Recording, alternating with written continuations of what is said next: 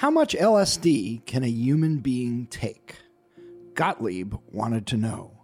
Could there be a breaking point, he wondered, a dose so massive that it would shatter the mind and blast away consciousness, leaving a void into which new impulses or even a new personality could be implanted? So writes journalist and historian Stephen Kinzer in his new book, Poisoner-in-Chief, Sidney Gottlieb and the CIA's Search for Mind Control.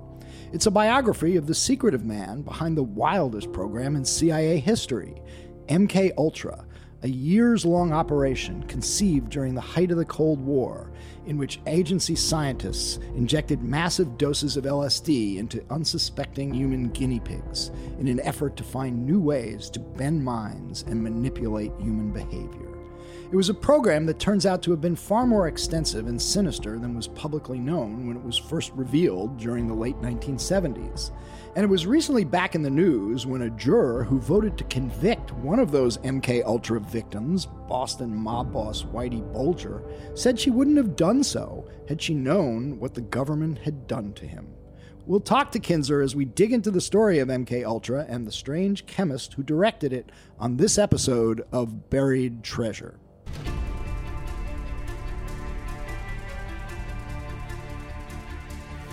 Because people have got to know whether or not their president's a crook. Well, I'm not a crook. I told the American people I did not trade arms for hostage. My heart and my best intentions still tell me that's true, but the facts and the evidence tell me it is not. I did not have sexual relations with that woman. There will be no lies. We will honor the American people with the truth and nothing else.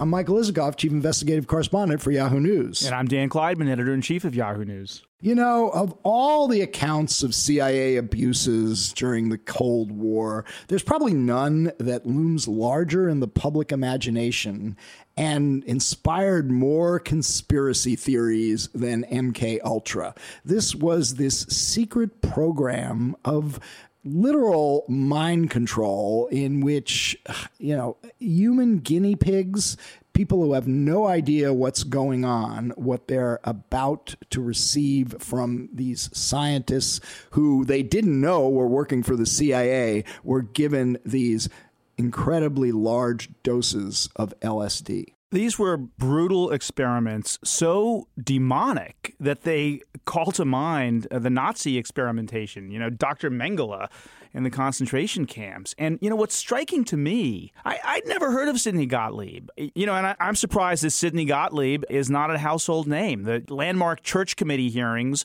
looked into all of the abuses of the CIA, and they got into MK-Ultra. But they did not really get into Sidney Gottlieb in a serious way. And I think this also points to a larger point here, which is that the CIA has never really confronted its sordid past in some of these questions. And I think that's why this book by Stephen Kinzer is so important. Well, I totally agree. And let's make an effort to make Sidney Gottlieb more of a household name by having our talk with the author of Poisoner-in-Chief, Stephen Kinzer.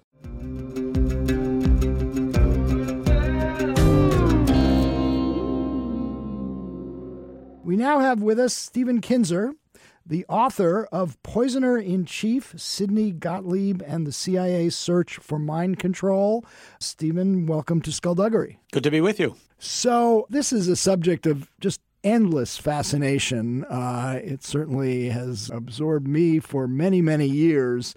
So let's just start out by telling our listeners about Sidney Gottlieb. Who was he? This is truly an amazing story. I can say from my own perspective, this is my 10th book. I've devoted a lot of my career to try to find out what happens behind the facade of public politics and public diplomacy that we can see. I've discovered a lot of things in the course of that research that's been surprising, and it may have shocked some people, but this is the first time I've been shocked. I still can't believe that this happened, that there was such a thing as MK-Ultra and that there was such a person as Sidney Gottlieb. He lived in total invisibility. So in a sense, my book is the biography of a man who wasn't there. I've had to try to piece him together and try to figure out who he was and what he did. Actually, just to break in, I noticed in one point in the book, you talk about how you approached a former director of the CIA who professed not to know who Sidney Gottlieb was. And I believe that guy. Gottlieb has faded away almost entirely, and that was his desire. He was conducting the most extreme experiments on human beings that have ever been conducted by any agency or officer of the U.S. government. He had what was, in effect, a license to kill. Putting all this together, I conclude that Sidney Gottlieb was probably the most powerful unknown American of the 20th century. Stephen, is it possible that one reason Sidney Gottlieb has escaped attention is because the CIA never confronted its sordid past? I mean, have they ever dealt with the awful things that Sidney Gottlieb was doing? They have, in a very interesting way, and it is something that I think they had in mind from the very beginning. They ultimately have said essentially that Gottlieb was some kind of wacko. He was not supervised well. Things got off the rails. The project got out of control. There were problems with supervision. So essentially, it was all Sidney's fault. This is a way of eliminating all institutional responsibility on the part of the CIA and on the part of the U.S. government.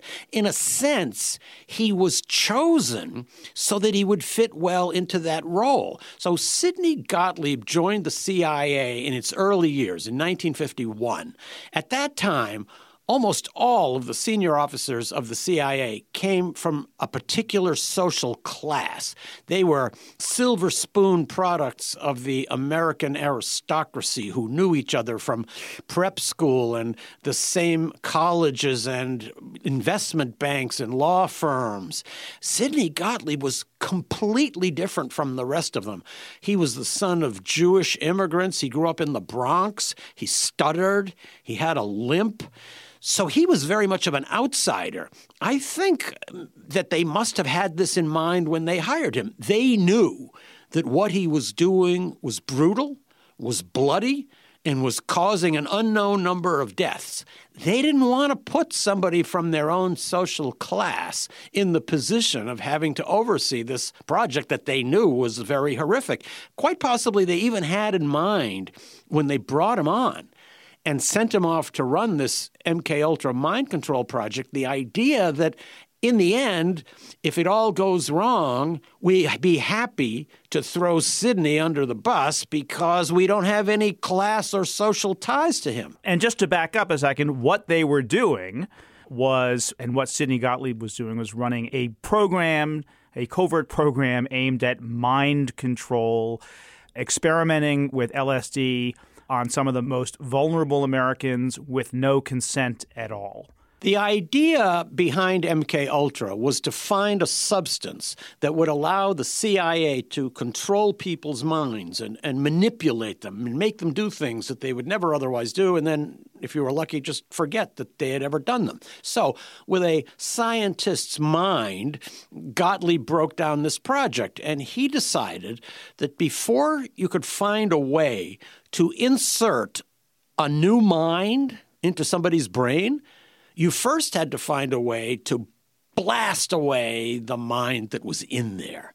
That was the goal of all of these horrific experiments. He used every kind of drug combination he could imagine, plus sensory deprivation, hypnosis, electroshock, and all kinds of other techniques, all aimed at trying to find a way to destroy a human mind, a human spirit, and a human body. Behind him, he left a trail of wounded and dead in numbers that nobody can even estimate because records were all destroyed as Gottlieb left the CIA. So this was a Cold War program started in the early 1950s, and like much else from the Cold War era, it arose out of fears that the Soviets and international communism were doing something like this, and therefore we couldn't have a mind control gap, as it were.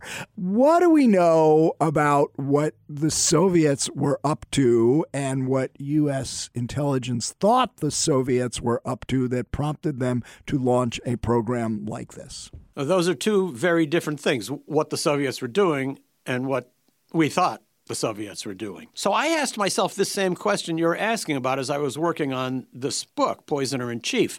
What led the early directors of the CIA, and in particular Allen Dulles, and then the person he hired to run this MK-Ultra project, Sidney Gottlieb, to believe that there was such a thing as mind control? In the end, after 10 years, Sidney Gottlieb finally concluded that there is no such thing as mind control. Actually, what many of the psychologists have been telling them over the years, that you cannot make a person go out and commit murder if that person is deeply opposed to murder, turned out to be true. But what made them think that it was possible? I think there are two baskets of explanations. One has to do with a couple of actual episodes that the CIA misinterpreted as meaning that the Soviets had indeed found the secret to mind control.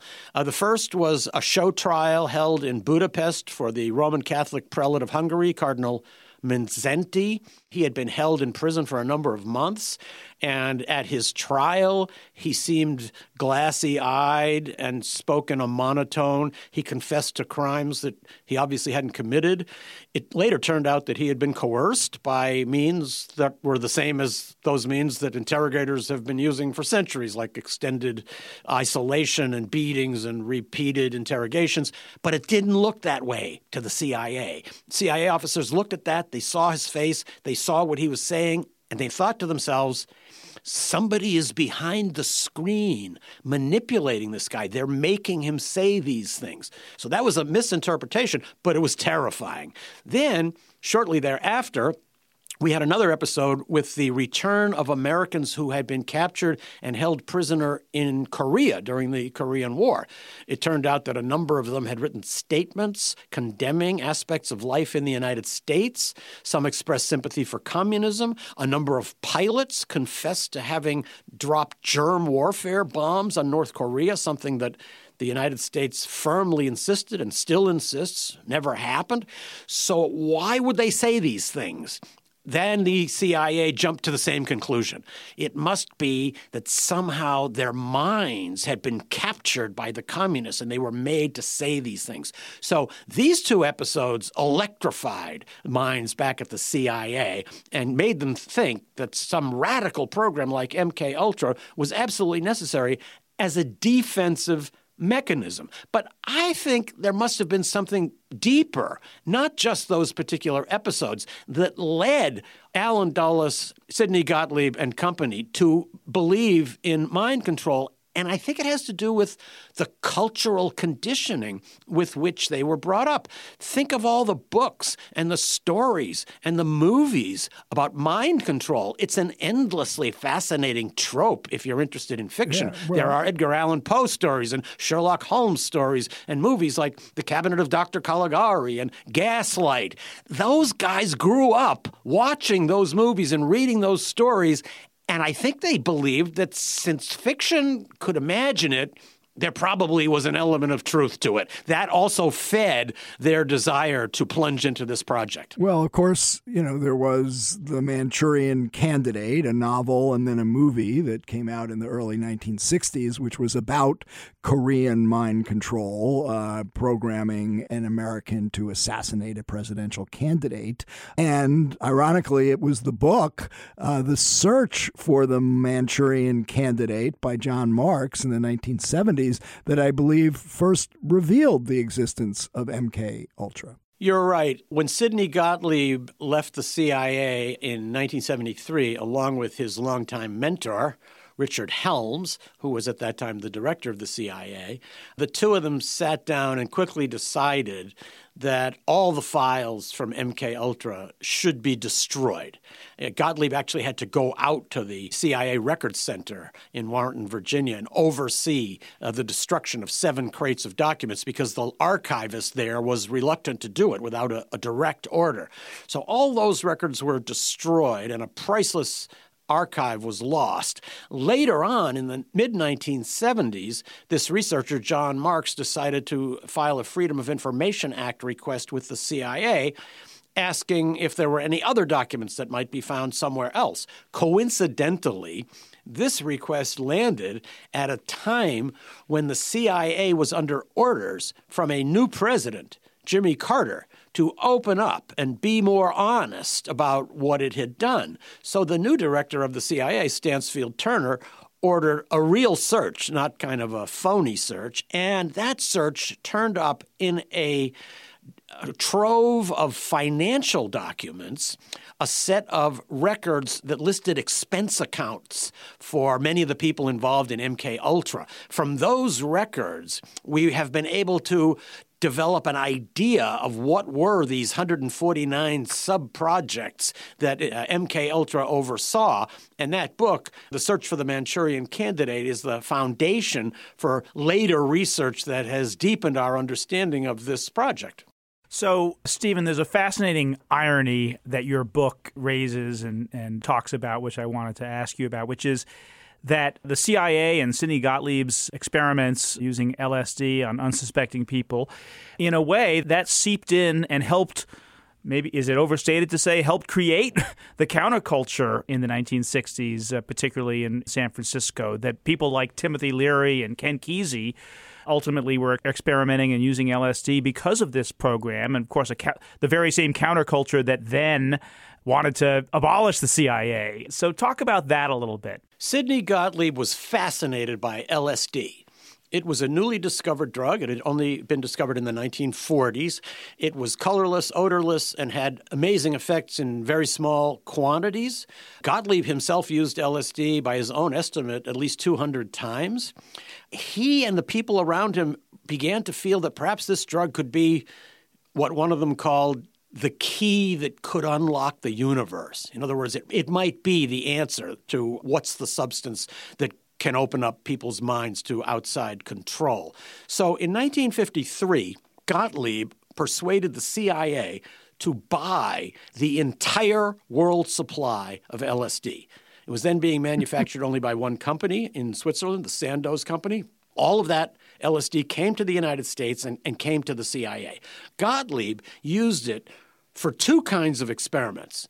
Some were horrifically brutal, carried out in prisons in the United States and in safe houses around Europe and East Asia. Many people were fed overdoses without being told what they were being given. I turned up, for example, evidence of one experiment at the federal prison in Lexington, Kentucky. In that experiment, 7 African-American inmates were given triple doses of LSD every day for 77 days while locked in a padded room. So if the object of that experiment was to find out whether such an overdose could destroy a human mind, the answer is obviously yes. But beyond those horrific experiments, there was another basket of LSD projects that Gottlieb oversaw. He wanted to know how ordinary people would respond to LSD in a clinical setting in which they would be told in advance what they were doing. So the CIA did not have the ability to carry out clinical tests. Only universities and hospitals had that. So Gottlieb set up a couple of bogus medical foundations. These foundations then contacted hospitals and clinics around the United States and told them, we have this new psychoactive substance, LSD. We want to test it. We will pay you to test it. We'll send you the LSD. You advertise for volunteers. You can pay them. And all you have to do is write up reports about how people react. And the clinics and hospitals that accepted participation in this project, in most cases, had no idea that those medical foundations were actually the CIA. So they didn't realize why these LSD experiments were being carried out. They were actually part of a program to find a tool for mind control. So who were among the first people who signed up to take LSD in those benign LSD experiments? Well, one of them was Ken Kesey, who went on to write One Flew Over the Cuckoo's Nest that became a great Bible of the counterculture. Another was the poet Allen Ginsberg, who listened to Tristan and Isolde on his headphones while taking LSD. Another was Robert Hunter, the lyricist for the Grateful Dead. These guys all took LSD home with them. They turned on all their friends. This is how the Grateful Dead got its LSD. It sounds like we have a lot to be thankful to Sidney Gottlieb for. As a matter of fact, later in life, all these people came to realize that their LSD had come from the CIA. I found an interview with John Lennon in which he was asked about LSD, and he said, "We must always remember to thank the CIA." Now, he had never heard of Sidney Gottlieb. Nobody had. But if he had, he would have said, "We must always remember to thank Sidney Gottlieb. He's the original Pied Piper of LSD." And of course, the irony is that he was the person through whom LSD leaked out into the counterculture, and the drug that Gottlieb hoped would give the CIA the tool to control people's minds actually wound up fueling a generational rebellion that was aimed at destroying everything the CIA believed in. Okay, so two stories which I want you to tell from your book, which are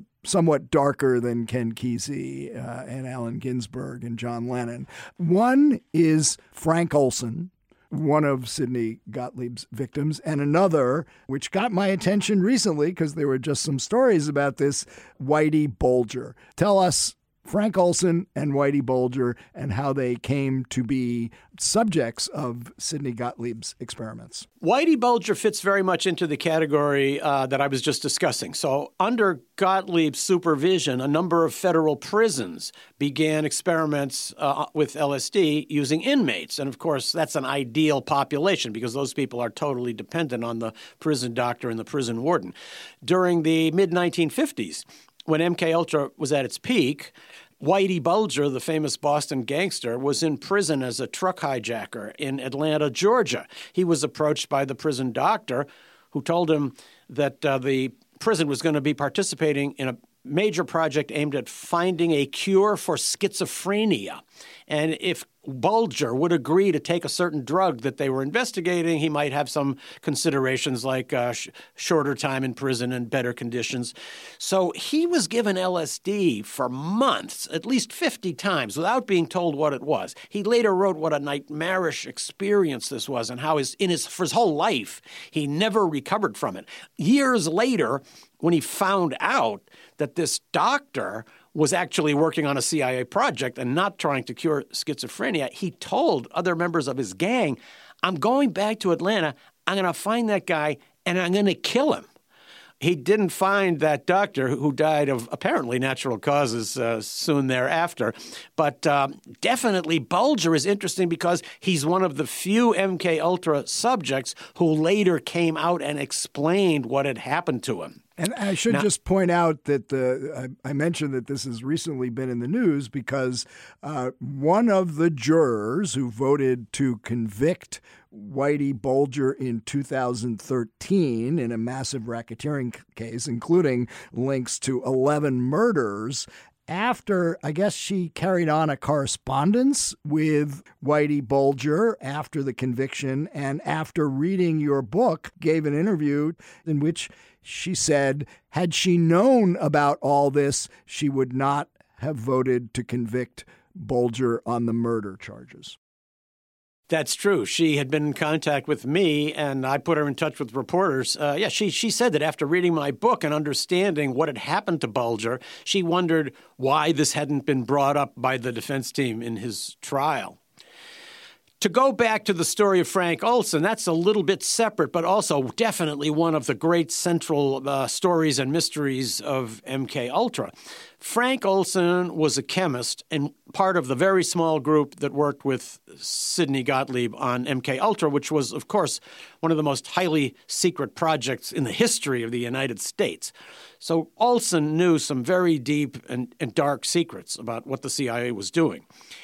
He was also an expert in bacteriological warfare and had been working at Camp Detrick in Maryland, which was the center of American biowarfare research during the 1940s. That means that if the United States had used biological weapons in the Korean War, which, as I said, the United States has always denied, he would certainly be one of the few people who knew about it. So he was a keeper of some very deep secrets. In the summer of 1953, he did something that MK-Ultra chemists often did, which was to travel to watch the experiments being conducted on what were called expendables in Europe. He watched, at least in one case, somebody being tortured and apparently tortured to death using a poison that he himself, Olson, had concocted. At some point, he just decided he didn't want to do this anymore. He couldn't take it anymore. He told people not only that he wanted to quit MK-Ultra, but he wanted to quit the CIA. And at one point, he even asked a friend of his, "Do you know a good journalist?" So this posed the greatest security threat ever to the MK-Ultra project. In November of 1953, a few months after Olson began becoming very upset about his own work, he was invited to one of the periodic retreats that Gottlieb and the handful of other scientists with whom he worked attended regularly to talk about their projects. During that meeting, Frank Olson was secretly dosed with LSD, possibly in an effort to extract from him what he was thinking, what he was planning to do. It's not quite clear what happened in the subsequent days, but about a week later, while in New York with CIA agents who were trying to bring him to what they said was psychological treatment, he went out the 13th floor window of a New York City hotel room and plunged to his death. That was reported as the suicide of an Army scientist. He was not an Army scientist. He was working for the CIA. And the suicide later evolved into a couple of different narratives. At this point, nobody knew that Olson had been dosed with LSD. It just seemed that he had gone crazy and was depressed and jumped out the window. In the 1970s, the CIA finally admitted that Olson had been dosed with LSD.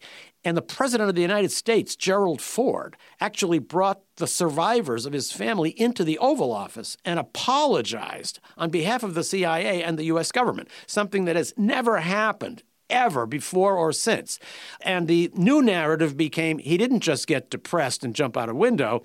He jumped out the window because his mind had been distorted and he could become crazy because of LSD that the CIA had secretly given him. So the CIA was very apologetic, and so was President Ford. Then, years later, a third narrative emerged. The family had Olson's body exhumed. They found a big bruise on his front forehead. They didn't find the glass shards that they expected to find if he had dived through a window. That and a number of other pieces of circumstantial evidence have convinced the family, and including at least one of the principal investigators in the case, who's now retired but still on it, a guy that worked for the district attorney's office, that actually it wasn't a suicide at all.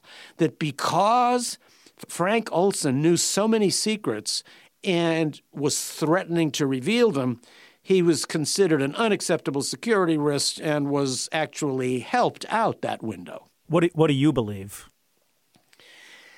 The evidence is all circumstantial, but it's quite strong. There's no smoking gun, but it seems to me the pieces are all there. The motive is certainly there. If you put yourself back in that era and you put yourself in the position of an Alan Dulles or a Sidney Gottlieb, these people were involved in projects that were killing people regularly. They had adopted the view that this project was so important because the key to mastering the world could lie in mind control, that the loss of a few lives or even a few hundred lives was a very small price to pay. And if one of those lives had to be a person from inside the project who was threatening its secrecy and therefore the security of the United States as the CIA saw it, perhaps helping him out a window would have been seen the only possible solution. So I was also fascinated to read that Sidney Gottlieb was involved in another very high priority operation of the CIA's in the 1960s, and that was plots to assassinate Fidel Castro, one involving his beard, or at least to take away his power. Tell us that story. MK didn't have a firm ending, but it kind of petered out towards the end of the late 50s and into the early 60s. Gottlieb, as I said earlier, had come to realize and wrote down his conclusion that these drugs like LSD were too unreliable to be used as tools for mind control, and that actually there's no such thing as mind control. But then Gottlieb went on to a completely new phase in his career. He was the CIA's chief chemist. So when President Eisenhower ordered the assassination of Fidel Castro in the summer of 1960, and the CIA decided to use poison, it was quite logical that Sidney Gottlieb would get the assignment. He knew more about poisons than anyone in the CIA, anyone in the United States, and I'm going to guess more than anybody in the world. He was obsessed with finding all sorts of natural poisons, and he was getting the gallbladders of crocodiles from Africa and poison barks from Southeast Asia and shrubs from Central America. Anything that could be seen as poison, he assembled. So it was Gottlieb who concocted all the poisons that were intended to kill Fidel Castro. One that was supposed to make his beard fall out, and one that would make him seem disoriented in public, but also ones that were supposed to be fatal. It was Gottlieb who made the L pills. I learned a whole new vocabulary while writing this book. That means lethal. Those other fatal pills, when you drop it into someone's tea, they die. Gottlieb made those, and they were delivered to Cuba for use in killing Castro. Gottlieb made a poison wetsuit, which was tainted with a virus inside that would eat away Castro's skin if he put it on. Gottlieb made a poison pen with a hypodermic needle that was super thin so that if it was stuck into Castro's thigh from behind, he wouldn't even feel it. So this was the period when Gottlieb took on his new identity as America's poisoner-in-chief. That same summer, he put together the poison kit that was intended to be used to kill the Prime Minister of the Congo, Patrice Lumumba, and he personally carried that poison kit to the CIA station chief in the Congo, making him, I'm sure, the only person in American history who has ever carried government-issued poison to another country for use in killing the leader of that country. So this is Gottlieb's new identity, and that's what first brought him to the attention of congressional investigators. Later, when he was questioned, he was only asked about the assassination plots because they seemed so lurid. But in fact, Gottlieb was just the pharmacist in that case. If he hadn't made the poison, somebody else could have been called in to do it. The much bigger story about Gottlieb, which the senators and investigators never penetrated,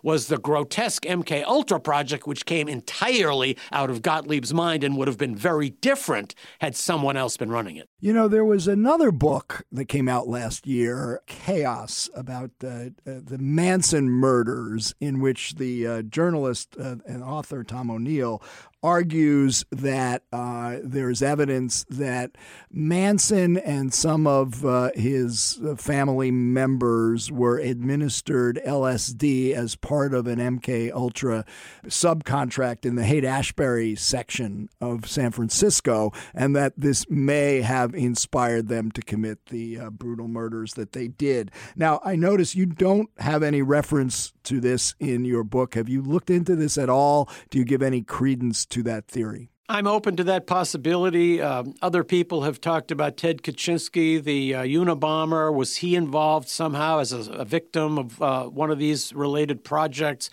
People even suspect that maybe Sirhan, the assassin of Robert Kennedy, was somehow mind-controlled. There's even a book about John Lennon's murder.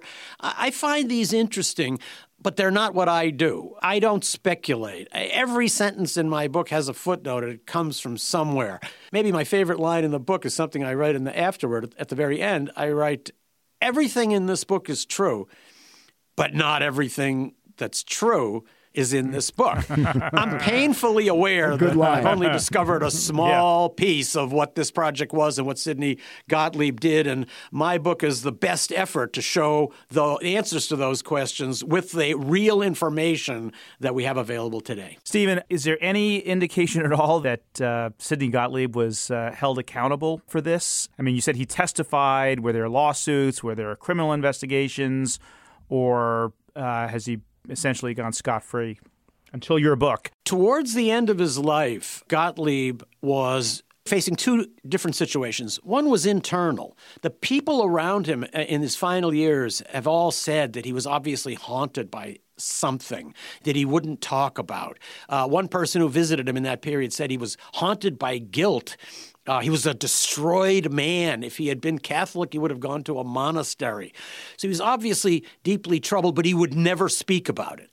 Then another factor that added to his anxiety was that after many, many years, a couple of lawsuits seemed to be getting closer to him.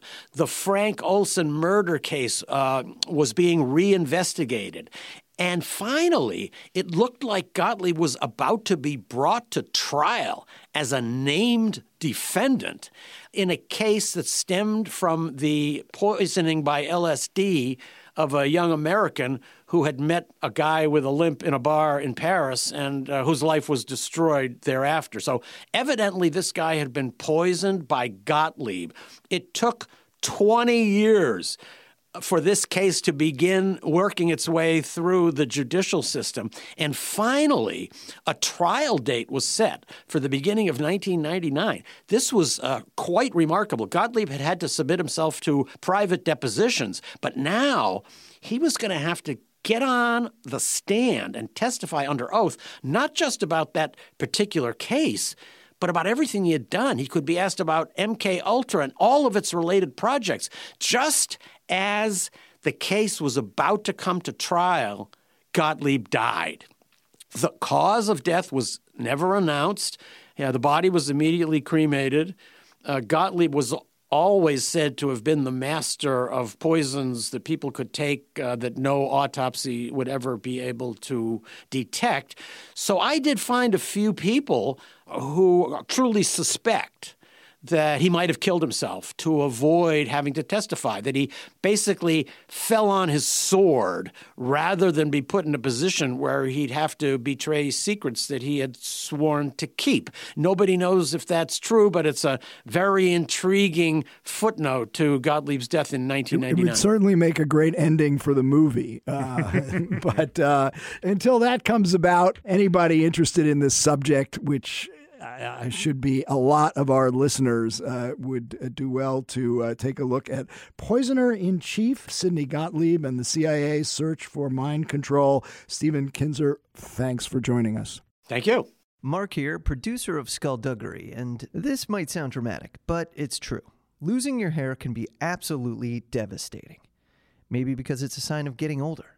Some men embrace it, move on, but for some of us, it's total crisis mode. Midlife crisis, identity crisis, crisis of confidence, you name it. That's okay too.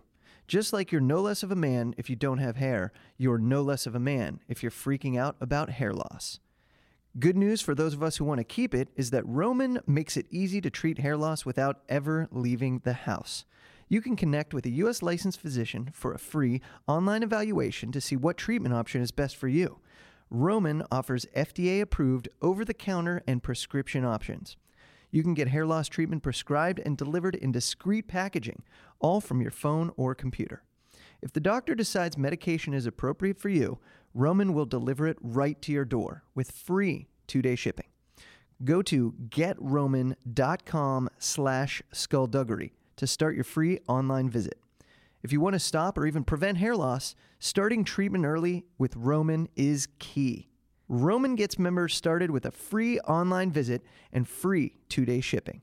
Visit getroman.com/skullduggery. That's getroman.com/skullduggery for a free visit to get started. getroman.com/skullduggery. Thanks to former New York Times correspondent and author Stephen Kinzer for joining us on this episode of Buried Treasure. Don't forget to subscribe to Skullduggery on Apple Podcasts or wherever you listen to your podcasts. And tell us what you think. Leave a review. Be sure to follow us on social media at SkullduggeryPod. We'll talk to you soon.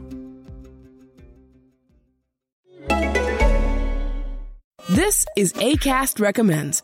Every week we pick one of our favorite shows, and this is one we think you're going to love.